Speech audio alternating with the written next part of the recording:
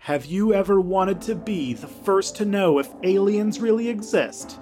Well, with Nebula, you can be! Nebula is the streaming service that's home to It's Probably Not Aliens, as well as our YouTube channels. And the best part? All of our content goes up early on Nebula. So when we break first contact with ET, you'll be the first to find out. That's right, you'll be able to listen to the next episode of this show before anyone else. Plus, we post bonus content that you won't find any other place. And the best part? By signing up for Nebula at nebula.tv/probablynotaliens, you're directly supporting the show and both of us. So don't wait any longer. Join Nebula today and be the first to know if this time it really is aliens.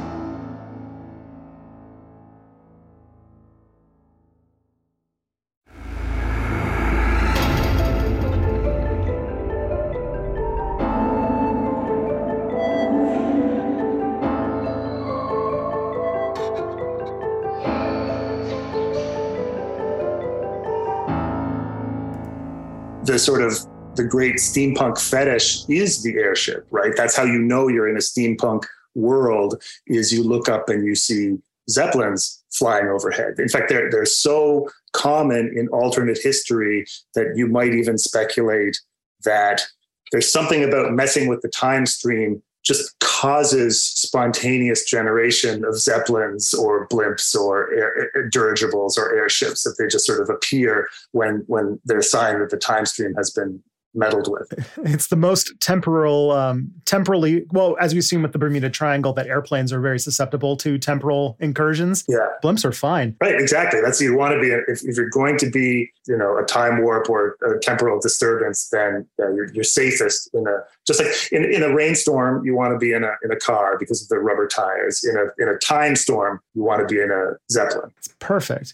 It's interesting because I think that there's a solar punk angle for that coming back, which is like the whole trying to imagine a future where we successfully managed the things that we need to manage in order to tackle climate change. And there's a lot of talk of bringing these things back, because when they aren't exploding over New York City, they actually are a very energy efficient form of travel. I think, there's just something kind of stately and beautiful about the idea of the airship. And so that's probably why it appeals to us today, and why we can't lose it in steampunk is, it's a dream of a world that's just a little bit more wondrous, right, than our own, an alternate history that tracked off in a different way and it's just a little more marvelous than our own. Now, steampunk has all sorts of shady colonial baggage. When you romanticize the late 19th century too much, it doesn't take long before you get into some sticky territory. But airships seem relatively innocent of all that. Yeah. I don't know who's, I don't know who's working they don't have coal boilers. I would do you need, is there sort of what the labor structure on an airship is, but it seems relatively innocent of all the stuff that makes steampunk a little bit icky. You had it here first, the least problematic Victorian technology. Hi, people on the internet. This is It's Probably Not Aliens, a podcast where we talk about ancient astronaut theories and pseudo-history and pseudo-archaeology and all sorts of stuff. And I'm Tristan Johnson. I'm the host today. Scott is actually out. He had a technology malfunction, but I brought in a very, very special guest today that I'm very excited to talk with, because this is an episode where we're talking about late 19th century American history. But not only that, but paranormal phenomenon, the relationship with technology, and just general high Victorian goofiness. And there's nobody else who I could think to talk to except for my former supervisor, Rob MacDougall. So please, thank you. Thank you for coming on. Oh, thanks very much, Tristan. I'm so touched that when you thought of high Victorian goofiness, that I'm the person you thought of. But I'm delighted to be here. Yeah. I mean, who else except for the person who got me to read, I think, at least 2 books on penny farthings, or at least where penny farthings were a major part of the theory. Yeah, exactly. Penny farthings play a surprisingly significant role in the historiography of technology, important works on why bicycles don't have that big giant front wheel anymore. That's a whole thing, but that's another podcast. Before we get going, the typical questions that people ask when I'm in their house, who are you and what are you doing here? Well, it's nice of you to let me in. My name is Rob MacDougall. I am a historian of the United States, as you said, especially I studied the U.S. in the late 19th and early 20th century, but I'm particularly interested in the history of science and technology, not the nuts and bolts so much, but ideas about science and technology, cultural ideas, especially wrong ideas and false ideas and weird ideas, what you might call pseudoscience, although that's a whole loaded term, but definitely weird science and weird thoughts that people had about science and technology in the 19th century. That's one of my favorite topics. Mm-hmm. Yeah, right in the smack middle of, I think, as you described it, the part of American history that always gets cut for Christmas break. That's right. Sure. You get to the Civil War and then jump ahead to it's between wars. And so it's not thrilling to people, but it is thrilling to me. Yeah. And I'm working on a video soon on the assassination of President Garfield, which I'm sure is also going to be highly in that area. So. Excellent. Yeah, well, don't get me started. Yeah. So here's what we're talking about today. And so we've been doing a little bit of a series. The episode we did last week, which hasn't aired yet, was on this sort of project to find UFOs in the historical record, because people who really want to believe have been trying to find things in the past because there's this troubling problem of UFOs seemingly deciding to show up just around the time we started having flying saucer stories in science fiction in books with titles like Tales to Amaze and Unbelievable but True type things. So the previous episode we did was on the depictions of flying saucers in Renaissance and medieval art and stuff like that. Great. But this one comes from the Victorian age, where there was a whole lot going on as far as this is sort of not quite when the real UFO phenomenon really takes off in the mid 20th century with Roswell and Area 51, all that kind of stuff, post World War II. But there was definitely a almost proto UFO thing going on, interest in science fiction was starting to take off. Yeah. Aliens were just starting to be a thing that people conceived of, really. And so it became a good amount of fodder for people to dig into the record and be like, hey, I found another thing that was flying in the sky that people can't explain. Must be aliens. So the claim is that in one particular interesting event in late 1896 and 1897 in the American West and Southwest, there's this report of hundreds of people reportedly seeing flying cigar-shaped objects that had spotlights and all sorts of strange encounters, many with people claiming that they're from Mars. So according to the History Channel, this is the real deal. This is proof that extraterrestrials visited the American Southwest and West in the 1890s. But we're going to get to the bottom of that today. Excellent. So first, to kind of give a little basic rundown of what this is that what they called them was mystery airships or phantom airships, which was late 19th century fascination, kind of like UFO sightings. There would be these mystery airship sightings that seem to have shown up around the world, if some researchers are to be believed. But the main phenomenon is that in 1896 and 1897, there was a whole lot of incidences. And some people who have tracked the reports of these actually seem to have them following telegraph lines and stuff like that. Telegraph lines or railroad lines. Yeah. Just hundreds of, you're right to say that there were airship sightings. They did happen all over the world. And for about 30 years, they happened. But when people talk about the great airship mystery, they typically are talking about this explosion in, is it 1896, 1897 across the United States of hundreds of reports of mysterious airships in the sky.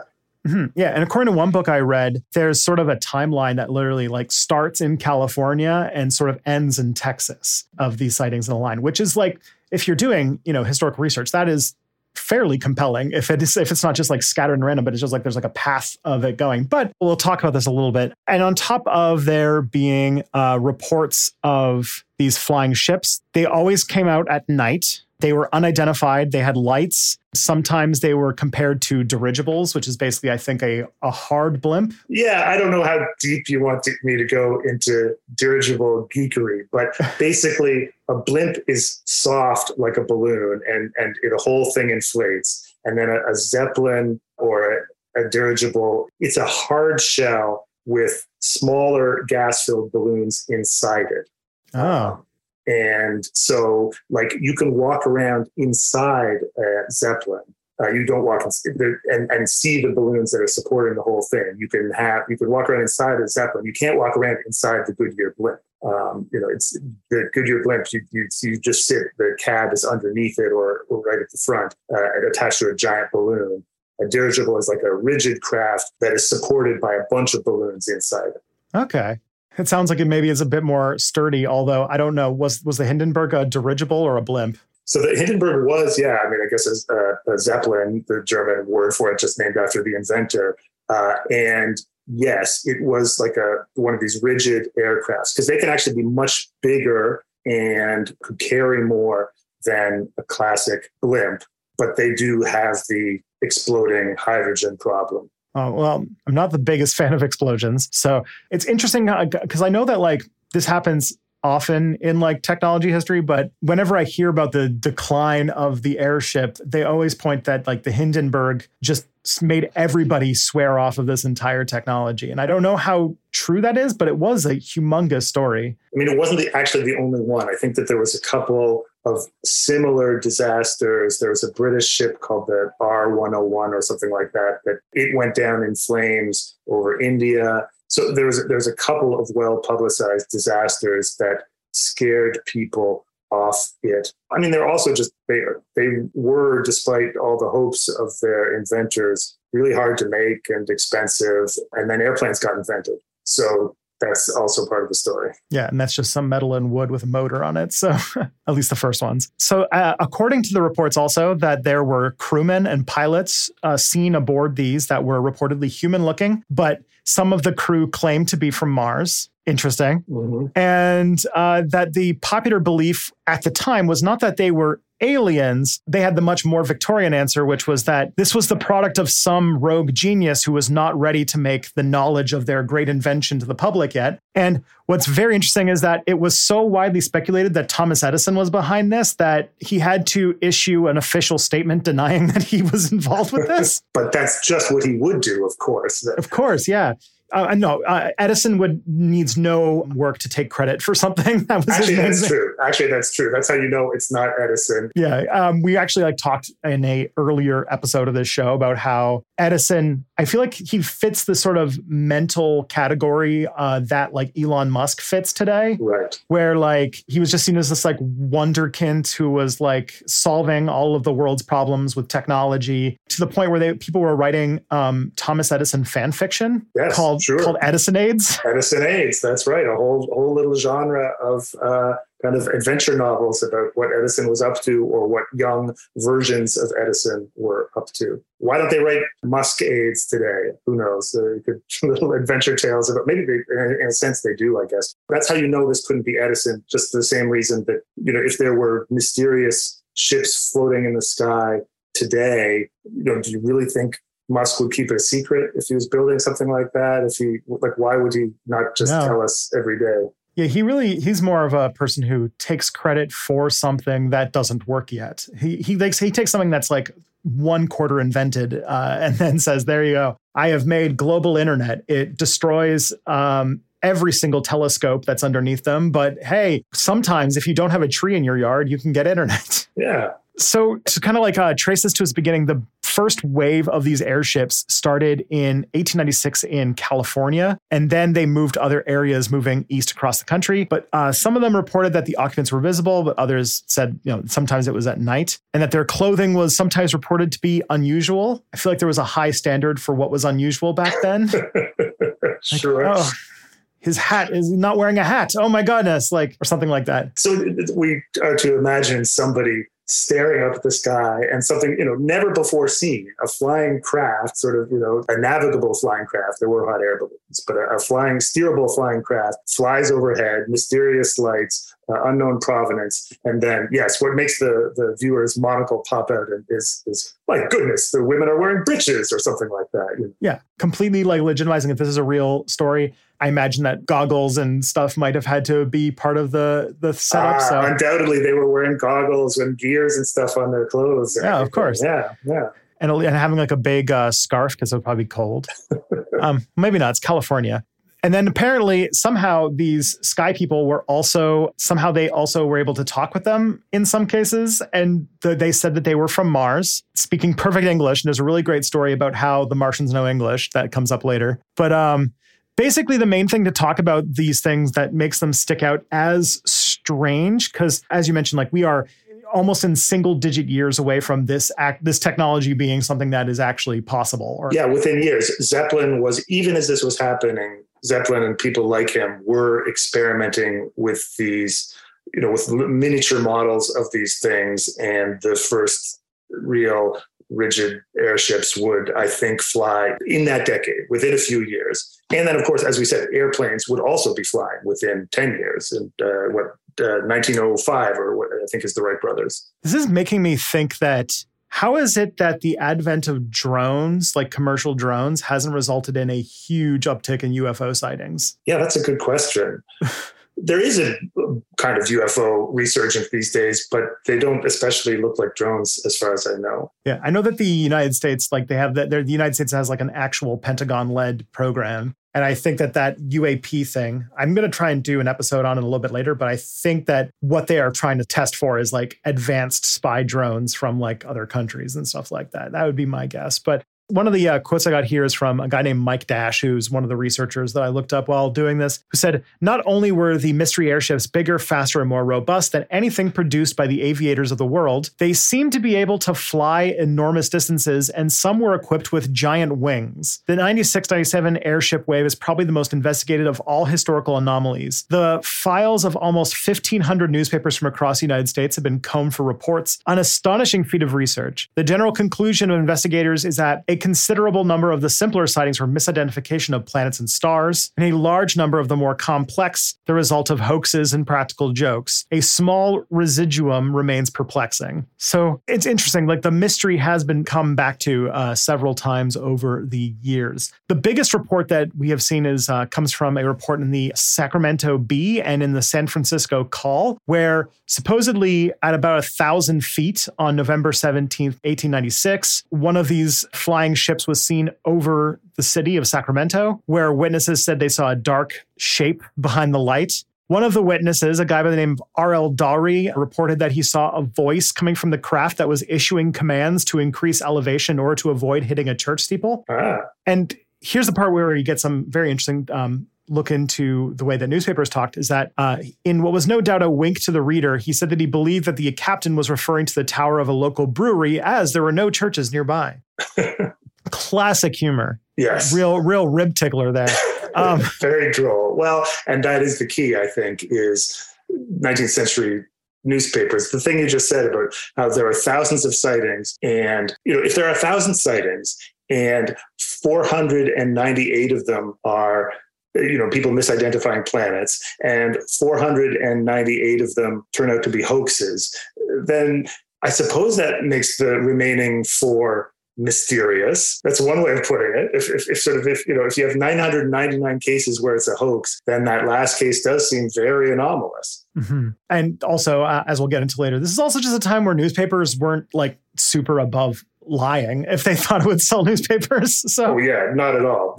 That's I don't know if we're getting ahead of ourselves, but that I think is a big part of the explanation is how newspapers worked in those days. Yeah. One description of the craft also said that it was powered by 2 men on bicycle pedals and that there appeared to be a passenger compartment which laid under its main body, and that it had a light mounted on the front end that witnesses also reported hearing the sound of singing as it passed overhead. Then November 19th, 1896, in Stockton, California, their Daily Mail featured one of the earliest accounts of apparently an alien sighting, where a guy by the very Victorian name of Colonel H.G. Shaw, who claimed that he was driving his buggy through the countryside near Stockton, where he came across what appeared to be a landed spacecraft, describing it as having a metallic surface that was completely featureless apart from a rudder and pointed ends for all of that space air. Yeah. And that it was about 25 feet wide and about 150 feet in length. And that apparently it had 7 foot tall or 2.1 meter tall extraterrestrials approached him, which were, as he said, emitting a strange warbling noise. Okay. And then we get one of my favorite lines I've ever seen, which is that they apparently examined his buggy and tried to force him to accompany him back to the ship, but he was just too strong and he was able to overpower these people. Yes, too strong and they had to be a good 2.1 meters tall, I tell you. Yes. Oh. And so, yeah, they gave up when they, quote, lacked the physical strength to force him aboard. And then they lifted off the ground and sped out of sight. This led to the belief that these were Martians who were trying to kidnap an Earthling for unknowable but potentially nefarious purposes. They wanted his buggy. Oh, man. Before we turn, as I'm sure we will, to dumping cold water on all of this, I think you have to appreciate just how there's something so picturesque and old-timey about dirigibles pedaled with bicycle pedals from Mars to abduct our buggies. There is something delightful about it, or at least for a Victorian nerd like myself, there is something delightful about it, before we come along and spoil all the fun. Yeah. I mean, how could I not read this stuff and be like, oh, I need Rob to see this. I need to show Rob this stuff I found. No, those are great. So some people have looked back on this event, and a lot of ufologists have claimed that this is a early example of a published extraterrestrial or attempted abduction. Yeah. I'm guessing that the ships that have the hover rays hadn't shown up yet, or else they would have been able to overpower his buggy. But and then apparently on November 21st, 1896, there was a mystery light that reappeared over Sacramento, but was also seen in that same evening, were seen over Folsom, San Francisco, Oakland, Modesto, Manteca, Sebastopol, and several other cities. So apparently this event is like the big one, because reportedly hundreds of witnesses saw this event. Yes, the Armada arrived, and those are the cities that the aliens would target, presumably. That's clearly, the first one was just the advanced wave, right? And then the mothership arrives. Yeah. And again, this will get into some of the interesting parts about how we do history, is that there's a lot of reports of this. There's a lot of eyewitnesses, or at least they say that there's a lot of eyewitnesses. And then after this event, then there was a rash of sightings across the United States of sightings of these airships. And I picked out the ones that I found that what I wrote down as absurdly Victorian. And the first one I think is going to be your personal favorite, which is that in Arkansas, a former state senator reportedly said that he saw an airship where he was told by the pilot that the craft was bound for Cuba to use its Hotchkiss gun to kill Spaniards. Oh, yes. Wow.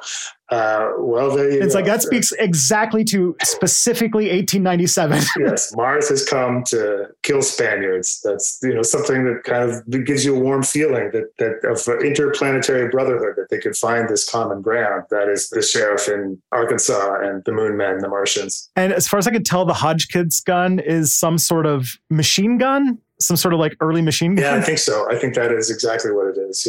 Yeah. Well, these are, it's obviously part of what's in the mix here is dreams and fears of imperialism and imperial war, and what is war going to look like in the new age with the new technology, and war with Spain was on the horizon in these years. And so to attach it, just as the 20th century UFO flap can't be disentangled from the Cold War, people are going to view these things through the prism of the geopolitics of their time. Mm-hmm. There's actually something very interesting to that, because I always thought that it was a thing we saw in retrospect, but I guess there might have been at the time. There's this rapid advance in technology, sort of like this is the part where the logarithmic advance in technological progress starts happening, and all of these new inventions are coming out one right after the other. And I know that in the way that we sort of frame it, we always think of World War I as like the big conflagration where all of these technologies just turned Europe into a human meat grinder for 4 years. But I always thought that like that was like a thing we saw in retrospect that we were building up. But I guess was there a time like where the technology was advancing? People were like, oh, if we ever go to war with any of these things, it's going to be terrible. Yeah, I think that there was. I mean, yes, you're right that part of the narrative of the First World War is people's naivete that they didn't realize how terrible war was going to be. But at the same time, there were anxieties. Actually, I think there's a kind of interesting cultural comparison you can make here. I'm generalizing, of course, here, but I think that you can contrast a kind of American optimism with a British anxiety / pessimism that in the late 19th century and the early 20th century, which really arguably is the zenith of British power, of the British Empire and British power all over the world, there's actually a ton of anxiety about the next war and a ton of anxiety about airships, about German airships, about war from above. There's a whole genre of German invasion novels in which Britain is invaded by Germany in the 1890s, the 1900s. And there are airship scares in the early 1900s, 1909, where British people see airships, but they don't jump to the conclusion that these are Martians come to kill Spaniards. They jump to the conclusion that these are Germans come to kill them, because this is something that they are thinking about more and more and more. But while the British are pessimistic and anxious at this moment in history, Americans are enraptured, more or less. Obviously, I suppose you can find Americans that are anxious, but Americans are excited about the coming century of air power, and I think assume that surely either those are Americans driving those airships. That's the one theory, right? Is that Edison invented it, and it's a sign of American know-how, or they're friendly Martians come to help us kill the Spaniards. And so either way, Americans, I think in 1896, at least, I'm not talking about Americans in 2022, Americans in 1896 are optimistic and excited about the coming age of dirigibles and air power. Yeah, this is like only a few years away from like the Great White Fleet and America, and like kind of what's like the Great White Fleet was like this big naval tour that the U.S. did around the world. Yes. But basically, it's America saying, kind of coming out of the isolationist, like closed off from the world feeling and being like, hey, we're a world power now. Yes, and that's what the Spanish-American War too is. I mean, that's America's coming out as an imperial power also, that they go to war with Spain and the Philippines fall into their pocket and Cuba falls into their pocket. And I guess there's nothing for it but to become an imperial power. And it is kind of accompanied with all sorts of rhetoric about America's arrival on the world stage as a new colonial imperial power, and a lot of excitement and optimism about that. Yeah, because I think this is like the first time that America's like had these sort of like foreign wars since they were like fighting Barbary pirates and stuff like that. I mean, you could say, well, sending the army across the North American continent and killing all of the native people, that also is a kind of expansionist imperialism, but it doesn't seem foreign because we think of that continent as being naturally the United States. We've come to think of it as being naturally the United States. Yeah. But definitely, if you define imperialism as crossing water to kill people and take their land, then the United States really becomes an imperial power in 1898. Yeah, and even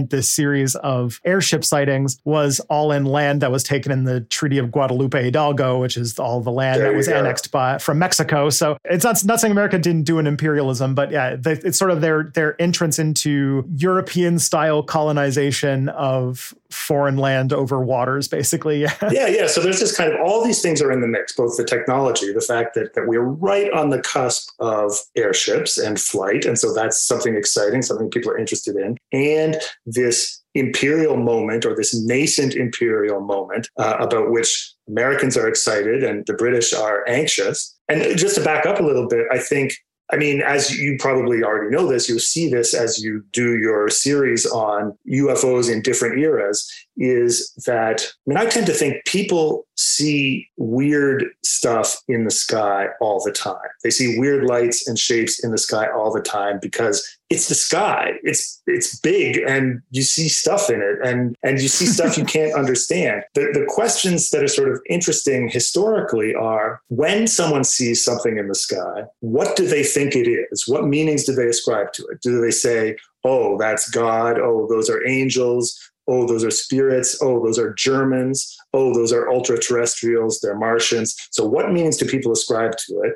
And then the other question as a historian is it newsworthy? The reason we know about the great airship scare of 1896, 1897 is because of hundreds of newspaper articles about it. So it's because it was interesting to put in the newspaper that someone had seen something in the sky, and interesting enough that then, that the story spread. And you just described the way the story starts in Sacramento and then spreads locally and then spreads nationally. And that's a perfect description of how news stories spread in the 1890s. Like, it just sort of, how did the ship travel that fast? In fact, you said earlier, isn't it interesting that it traveled along the path of the telegraph? Well, I'll tell you what travels along the path of the telegraph. It's news stories about people seeing telegrams. Exactly. Newspapers. News travels along the path of the telegraph. Mm-hmm. It's as if, people saw weird things in the sky and then it traveled to everywhere that had the internet. Then, we might have an explanation for how that story spread. And even that's sort of novel too. Yeah. Like, it's not super novel because I know that the news of Lincoln's death got spread super fast because of the telegraph lines, but still, like, a story crossing the country, especially from west to east coast that fast, is still kind of novel. Yeah, it's novel. And it's a great example of virality, right? And sort of stories going, a particular kind of story going viral. And I'm sure that what happened is that the story sold, it caught people's attention, and other people got in on it.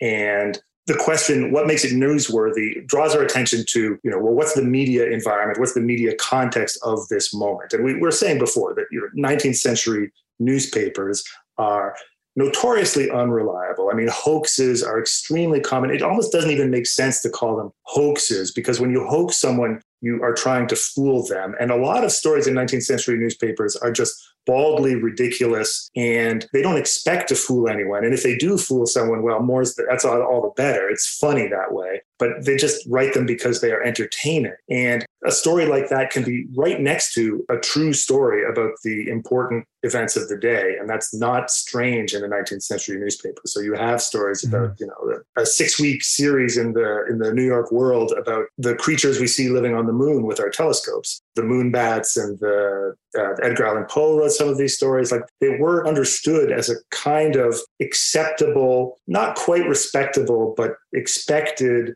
kind of jocular, just fooling around with the news. And the real rule was, caveat lector, let the reader beware. Like, if you're dumb enough to be fooled by this, then sucks to be you. But then I also think that probably what happens in this case is that there's something about the story that is sticky, that is viral, and people do get excited about it and start reporting. So you have a mix of newspapers ginning this stuff up and people actually seeing lights in the sky, or convincing themselves that they see something in the sky. And here's the story, here's the explanation. And the meme of, oh, it's a phantom airship, just goes, explodes virally for a few months and then dies out because it stops being interesting until it pops up again in the UK, connected to German fears or wherever. Yeah, the kind of that follows very well the sort of pattern of this. It also reminds me a lot of the sort of current Twitter meme that is making a realistic looking news headline, like a screenshot of a news website, with a headline that is silly,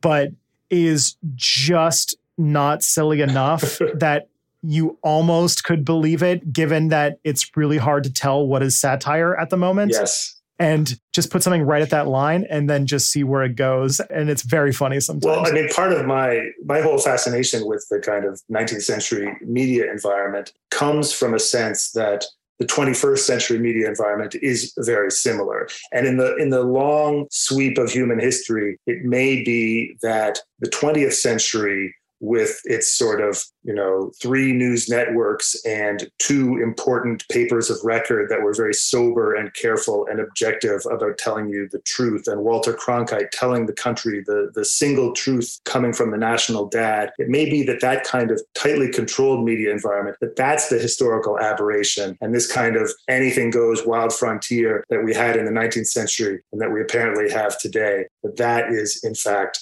more typical. That makes sense. I got a few more fun stories from this period. The one account from Texas where they saw an encounter with an airship that had, quote, 5 peculiarly dressed men who asserted that they were descendants of the lost tribes of Israel and had learned English from the 1553 North Pole expedition led by Hugh Willoughby.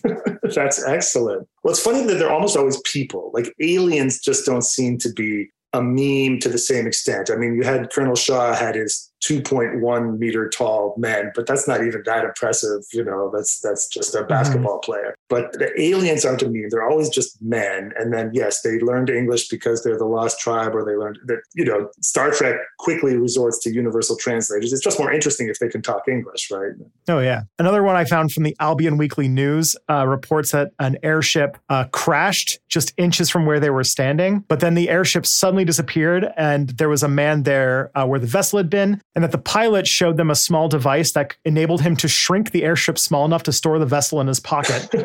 But a rival newspaper, the Wilsonville Review, claimed that its own editor was an additional witness in the incident and that he heard the pilot say the words, Weaver et ro Ebirkispus. Easy for you to say. Which means subscribe to the review spelled backwards. Yeah, okay, there you go. Drink your Ovaltine. Yeah, the secret codes. If the newspaper is just making stuff up, then there's nothing stopping the rival newspaper from elaborating or extrapolating. That's yes-anding. It's good improv. Right, it's good improv. Yeah, then there's one sighting apparently in St. Louis where the vehicle was propelled by 3 large propellers, but was reportedly crewed by, quote, a beautiful nude woman and a bearded man, also nude. He wasn't beautiful? Oh. And that the witness attempted to communicate with the crew in order to ask for their origins. Eventually, they understood what he was asking of them, and they both pointed to the sky and uttered something that sounded like the word Mars. Mars. Beautiful nude women from Mars. It's perfect. Then they have one that looks like they just dived in on somebody mid-adventure. This came from the Table Rock Argus. Great name for a newspaper. Excellent. No notes. Table Rock. But apparently, on these passengers that are on the ship, they saw a woman tied to a chair, another woman attending her, and a man with a pistol guarding their apparent prisoner. Ooh. Which just sounds like they walked into the middle of some sort of 19th century adventure novel or something. Absolutely. Once you open the door to fantasizing about what might be on one of these ships, then quickly, the subconscious rears up and we get a lot of beautiful nude women on bicycles and women tied to chairs and the things that people like to imagine coming down from the sky. Yeah. And another story in Aurora, Texas, said that one of these airships crashed into a windmill. The wreckage had hieroglyphics on it. Another, the whole obsession with Egypt that was going on at the time. And that it was made of a mixture of aluminum and silver, that it must have weighed several tons. And then that there was a dead Martian on board that they gave a, quote, Christian burial in the town. Good. Well, that's very, very broad-minded of them to do that. That's nice. But this has a postscript, which is that a UFO research organization in 1973 went to investigate the burial. Mm-hmm. And according to them, their metal detectors indicated a quantity of foreign material might be buried under there, but they were not permitted to exhume. And then when we returned several years later, the headstone and whatever metallic material laid underneath it was gone. Bummer. Interesting how that always happens. And then, best one for last. This is a story by Alexander Hamilton of Leroy, Kansas. Alexander Hamilton. Yeah. I did not know he lived until 1897. Could have sworn. What's it called? He took getting shot and being 100 years old pretty well, It seems. And also living in Kansas, apparently. Interesting. So apparently, according to this, Hamilton, his son, and a tenant witnessed an airship hovering over his cattle pen. And then under closer examination, the witness realized that there was a red cable that had gone down from the airship and had lassoed one of his heifers, but that the heifer had gotten entangled in the fence. And then after they unsuccessfully tried to free the heifer, Hamilton cut loose a portion of the fence and then stood in amazement to see the ship, cow, and all rise and slowly sail off. Martian cattle rustlers. I can't believe Lin Miranda didn't put that in the musical. Yeah, I know. And so this is funny because this is the one that was actually contemporaneously found out to be a hoax, but for a very Victorian reason, which was that it was confirmed via interviews by Hamilton himself that the story was a successful attempt to win a Liars Club competition, which was a competition to create the most outlandish tall tale. That's excellent. And I was like, I don't think in the 20th century you could have liars clubs, but... Right. There's a grand American tradition of not just American, of course, but there is a grand tradition of tall tales and spinning yarns, and people are obviously having fun with this. And it's not easy to sort of pull apart which stories are just meant to be jokes and which stories are, people honestly believe they saw something, but they all just blend together in a melange of half-truths and non-truths. Yeah, it must have been difficult when newspapers posted memes as part of their daily thing. And so that's the cases of like this particular rash, but there have been other scattered cases afterwards and before. For example, Charles Fort wrote about a mystery airship in Copiapo in Chile that was apparently a giant shining bird driven by a motor. Charles Fort, I actually, like when that name came, light went off in my head because I'm like, Rob's telling me about Charles Fort, this guy who... It's basically a researcher who just dropped into libraries across the country and just found every weird story he could and just clipped them out and put them in books and published a whole bunch of them, right? Yeah. Ford is a great character. I mean, I'm sure you could do more with him on your podcast. He's a little different than your usual. The thing about Ford is, somewhat like these 19th century newspaper editors, it's really hard to tell if he believed any of this stuff. But yes, he was a writer. He would be writing, this would be a couple of decades after the airship craze. He wrote his books in the 19-teens, 1920s. He tried writing a couple of novels, but really his great works were just works of collection, of research and writing. He would sit in a library, generally the New York Public Library, I think, and just sift through newspapers, magazines from all over the country from the last 30 years, just collecting weird stories. And in particular, he liked stories of things falling from the sky that aren't supposed to fall from the sky, like frogs or red rain or mashed potatoes. And then stories of people seeing things in the sky, like UFOs. He didn't call them UFOs, but things people see in the sky. And he just collected a huge database of all these anomalies. And I think it's really probably thanks to Fort that we think of all of these things as a single phenomenon. When UFO people in the 70s, 60s, 70s, 80s got interested in the phantom airships of the 1890s, almost certainly the way they found out about it was through Fort's books, that he would be the bridge between your 19th century airship scare and your 20th century UFO believers. Yeah, it even got to the point where his name is an adjective. Like sometimes weird phenomena are called Fortean, and sometimes weird events is called Fortiana. That's right. Just it's sort of, when you see it, it's a specific kind of weird event. UFOs, things falling from the sky, cryptids, all that stuff that the sort of History Channel stuff that they should be paying for it, because he's the one who sort of, he didn't invent any of this stuff, but he just collected so much of it that it created a kind of, that we know what, Fortean events, this specific kind of weirdness that he was really good at collecting and curating, I suppose. Mm-hmm. And of course, there are sightings that happened before. There was one sighting in Louisville, Kentucky in 1880, which was apparently a man surrounded by machinery, which he seemed to be working with his hands with wings protruding from his back, which sounds like, I remember seeing this old silent film of like the more silly attempts at the first airplanes of just the guy running off the cliff. Yeah, that's right. There's sort of like, the kinds of diagrams that Leonardo da Vinci would draw or something, and people trying to build those things. Yeah, well, obviously, so it's obvious that these are, people are imagining, well, what kinds of crafts could fly? And the fact that modern or 20th century UFO believers embrace the airships as, a possible early UFO thing, it almost gives the game away for UFOs, because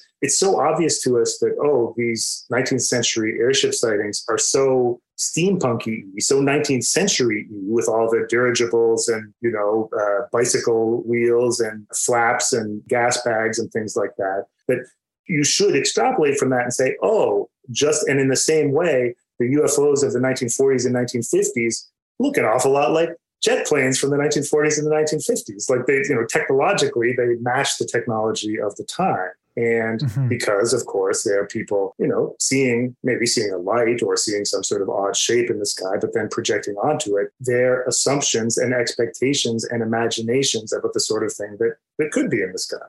Yeah, I talked last week about how I think a lot of this in modern day is because we're facing all of these sort of great filter existential crises, and that seeing that there's a technologically advanced civilization elsewhere in the universe might make us believe that it is possible to get through those. Yeah. That there's sort of something if we can find an extraterrestrial intelligence that has somehow overcome fossil fuels and nuclear weapons and was able to get here, then that is a sign of optimism for us. Yeah, I think so. I mean, it certainly can be. I suppose you have different moments where people are, frightened, just as the British, being frightened of the scare ship age, which also makes me think of War of the Worlds. So one thing we haven't talked about is the fact that nobody in the 1890s says alien. If they do bring up visitors from another world, there's only one world they're even talking about, and that's Mars, right? They talk about Mars. And the 1890s are interesting. It's a specific moment of interest in Mars. It's not a coincidence that people would think that it's Mars. The key figure here is an astronomer named Percival Lowell. And Lowell was an American astronomer, built an observatory in Arizona. I mean, he's from New England, but the sky is clear in Arizona. You can see lots of stars, and built a big telescope in Arizona. And Lowell was one of the chief popularizers of the idea that you could see canals on Mars, that, you'd look at images of Mars, and he convinced himself that he could see straight lines on these images of Mars, and then convinced himself further that these straight lines must be, I'm going to say man-made, but not man-made, Martian-made canals, evidence of intelligent life. And Lowell publishes his book on Mars in 1895. So we're right in this moment. And it's not that everyone believed it, but this gives a real kind of scientific cast to the idea of life on Mars, to the idea that there could be, life on another world. So H.G. Wells, right at this time, he then takes, I was talking before about the invasion novels, so this sort of cycle of novels where the British imagine themselves being invaded by Germany as this becomes a national fear. Wells takes the plot of the most famous invasion novel, I think it was called The Battle of Dorking. He takes that plot and he basically just copies the plot, but makes one change, which is instead of Germans, he makes them Martians, and he writes The War of the Worlds. And this, of course, is the classic novel of alien invasion. And basically, The War of the Worlds, it's not optimistic at all. It's a kind of reverse colonialism. It's the horror that what if a more advanced species came and did to us what we have done around the world? It's pretty explicitly a sort of reverse imperialist, reverse colonialist thing. Damn. And when that comes out 1897, it comes out too late, I think, to have inspired the airship scare. But these ideas are, no pun intended, in the air at this moment. Yeah, that fits. I did not know that H.G. Wells I did not know War of the Worlds went that hard. Yeah, it does. I mean, it's not clearly against imperialism. It's just like, it would suck if it happened to us. You know what I mean? It's not like he's making a strong statement about, but it's just like,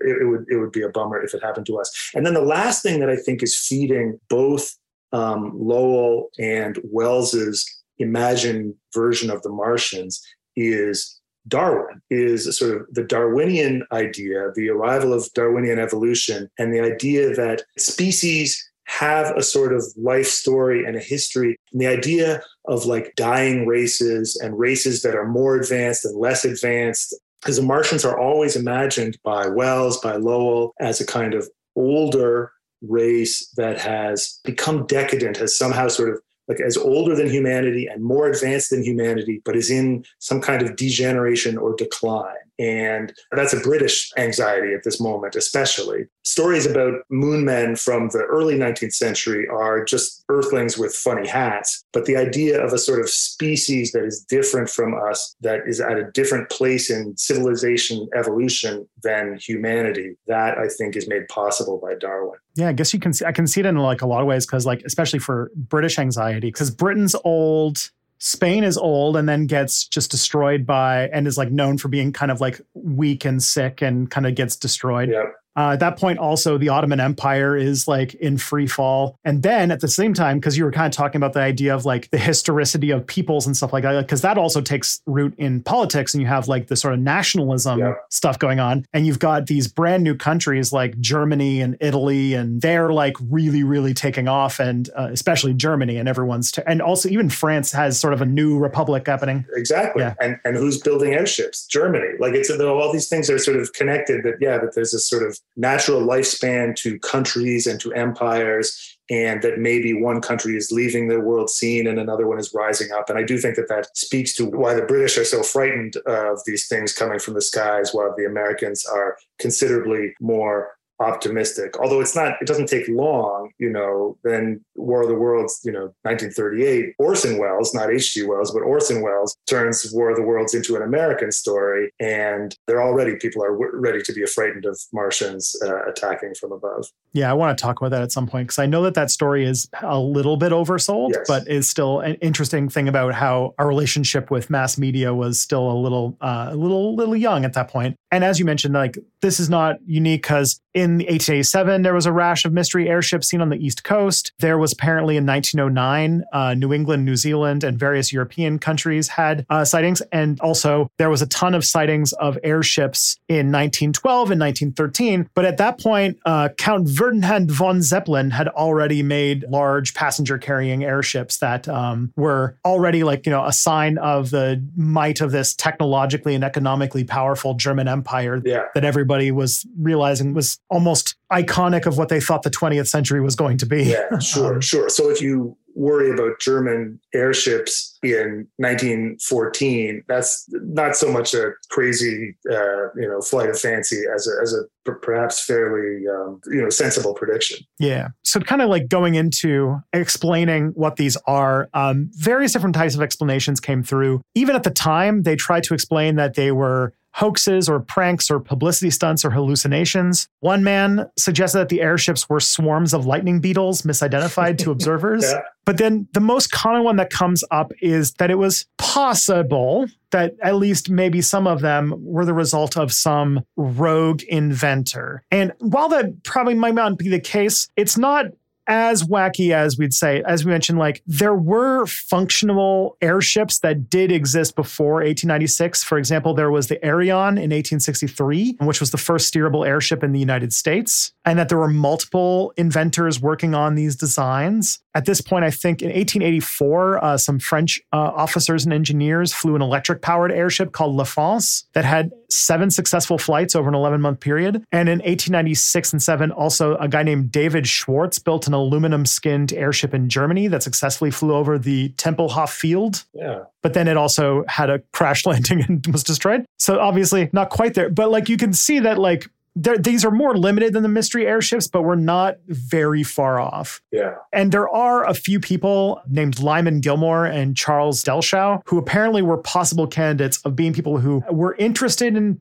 I think one of them was actually like interested, it was an inventor. They were all like rich inventors at the time who might have been able to do this. I think one of them ended up being like a dentist who was inventing dentistry technology. But, there were some like people who would be good candidates who might have actually been able to make something like this. And there was even a book in 2009 by an author by the name of J. Allen Denelick that made the case that the mystery airship could have been the work of an unknown individual that was funded by a wealthy San Francisco investor as a test vehicle for larger passenger carrying ships. And that the reason why they're different is that there might have been a handful of them that like crashed, or they had to be like bodged, repaired, and like reflown and stuff like that. Yeah. But the much more likely story is that this is the heyday of what is called in history circles yellow journalism.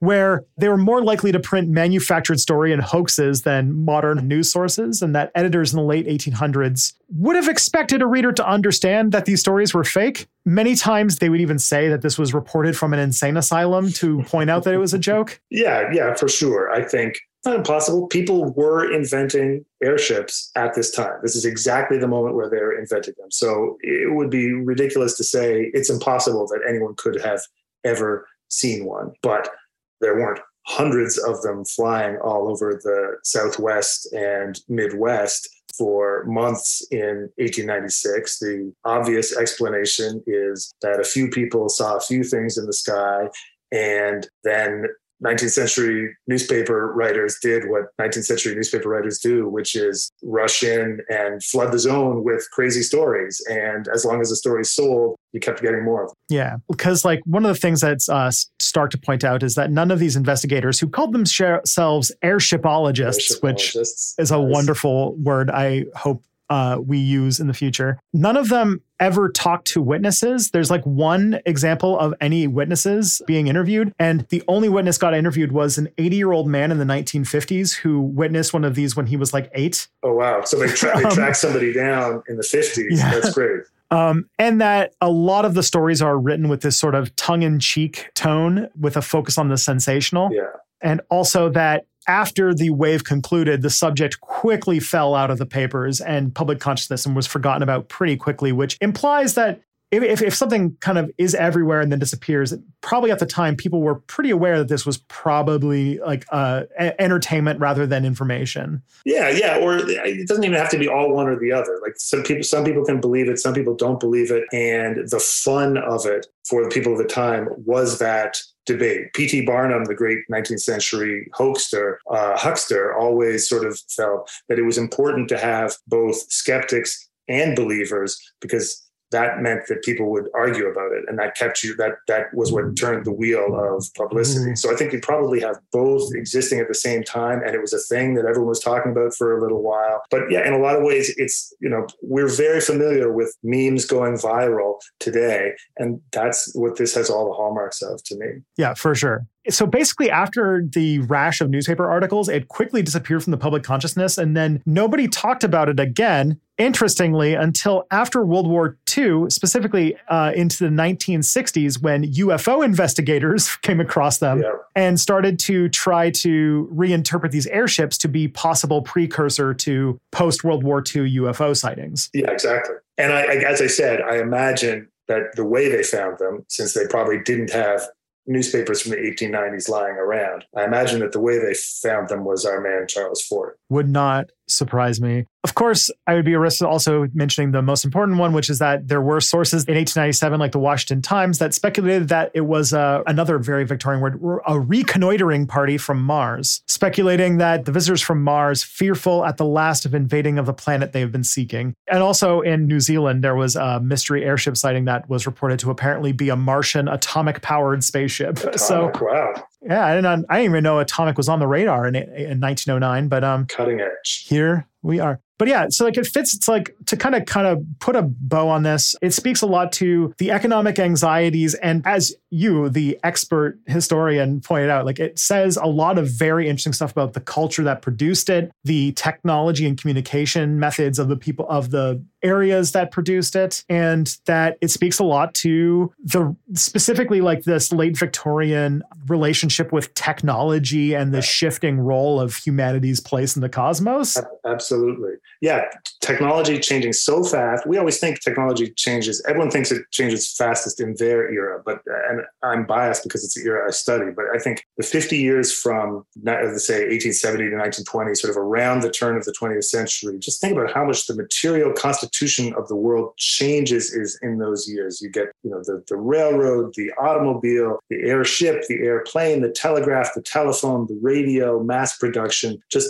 We think things have changed fast in our time, but we're just talking about cell phones. Like this is a real change. This is a change that actually that you see everywhere. So that is happening. And then in addition, the things we talked about before about, changing ideas about the age of the universe and man's place in the universe, and all this stuff about imperialism and the relative power of different nations, and the end of isolation, of geographic isolation. That's what the British are afraid of. The sort of the vision of the airships is a realization that being on an island doesn't protect them anymore. Just as in the 20th century UFO age is all about Americans realizing that, bombs and missiles and things can come from the skies, right? That we are not sort of protected by being here. Mm-hmm. So all that stuff feeds into it. you're always making me a better historian. And now I will approach this with the idea that, like, yeah, looking into like what these say about the anxieties and the things at the time. And that's a big and important way. And it's an educational takeaway. And it also speaks a lot to why UFOs had like their big time in like the peak of the Cold War. Be interesting to explain the 90s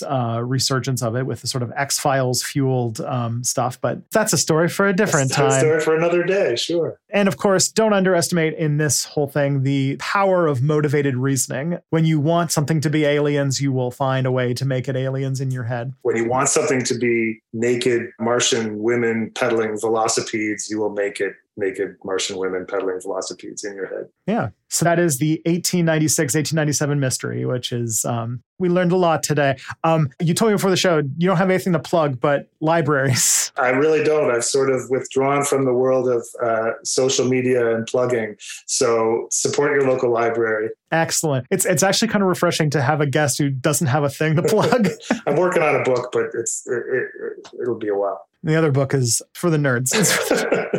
It's good. It's just, you have to really, really care about the development of the telephone. Yeah. The next one will be more of a page turner, but it's not ready yet. If you are interested in checking out like this podcast, if you want to connect with us on Twitter, we've got @ProbsNotAliens. And Scott's not here, but I would highly recommend you watch his YouTube channel, NerdSync. It's a very, very fun channel. And of course, I've got Step Back, the channel I've been doing for 8 years. Wow. No, 7 years as of next month. So very fun. I just made a new video and it's a very not fun topic. So learn about why anti-abortion movement is actually about segregation. Anyways, this show though, because podcasts, unlike YouTube, don't have recommendation algorithms. So we actually thrive on word of mouth. So telling your friends about this podcast is definitely the way to help out the show, or leaving reviews on your podcast platform of choice, because all of that really helps us grow and get this show out to more people. And if you want to show this to anybody, you can always drive us to probsnotaliens.com.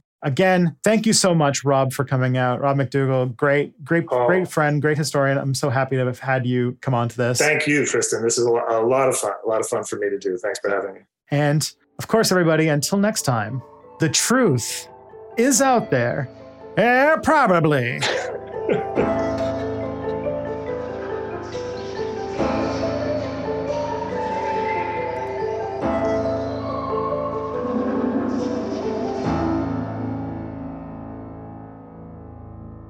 That's more of a radio thing, not a, whatever.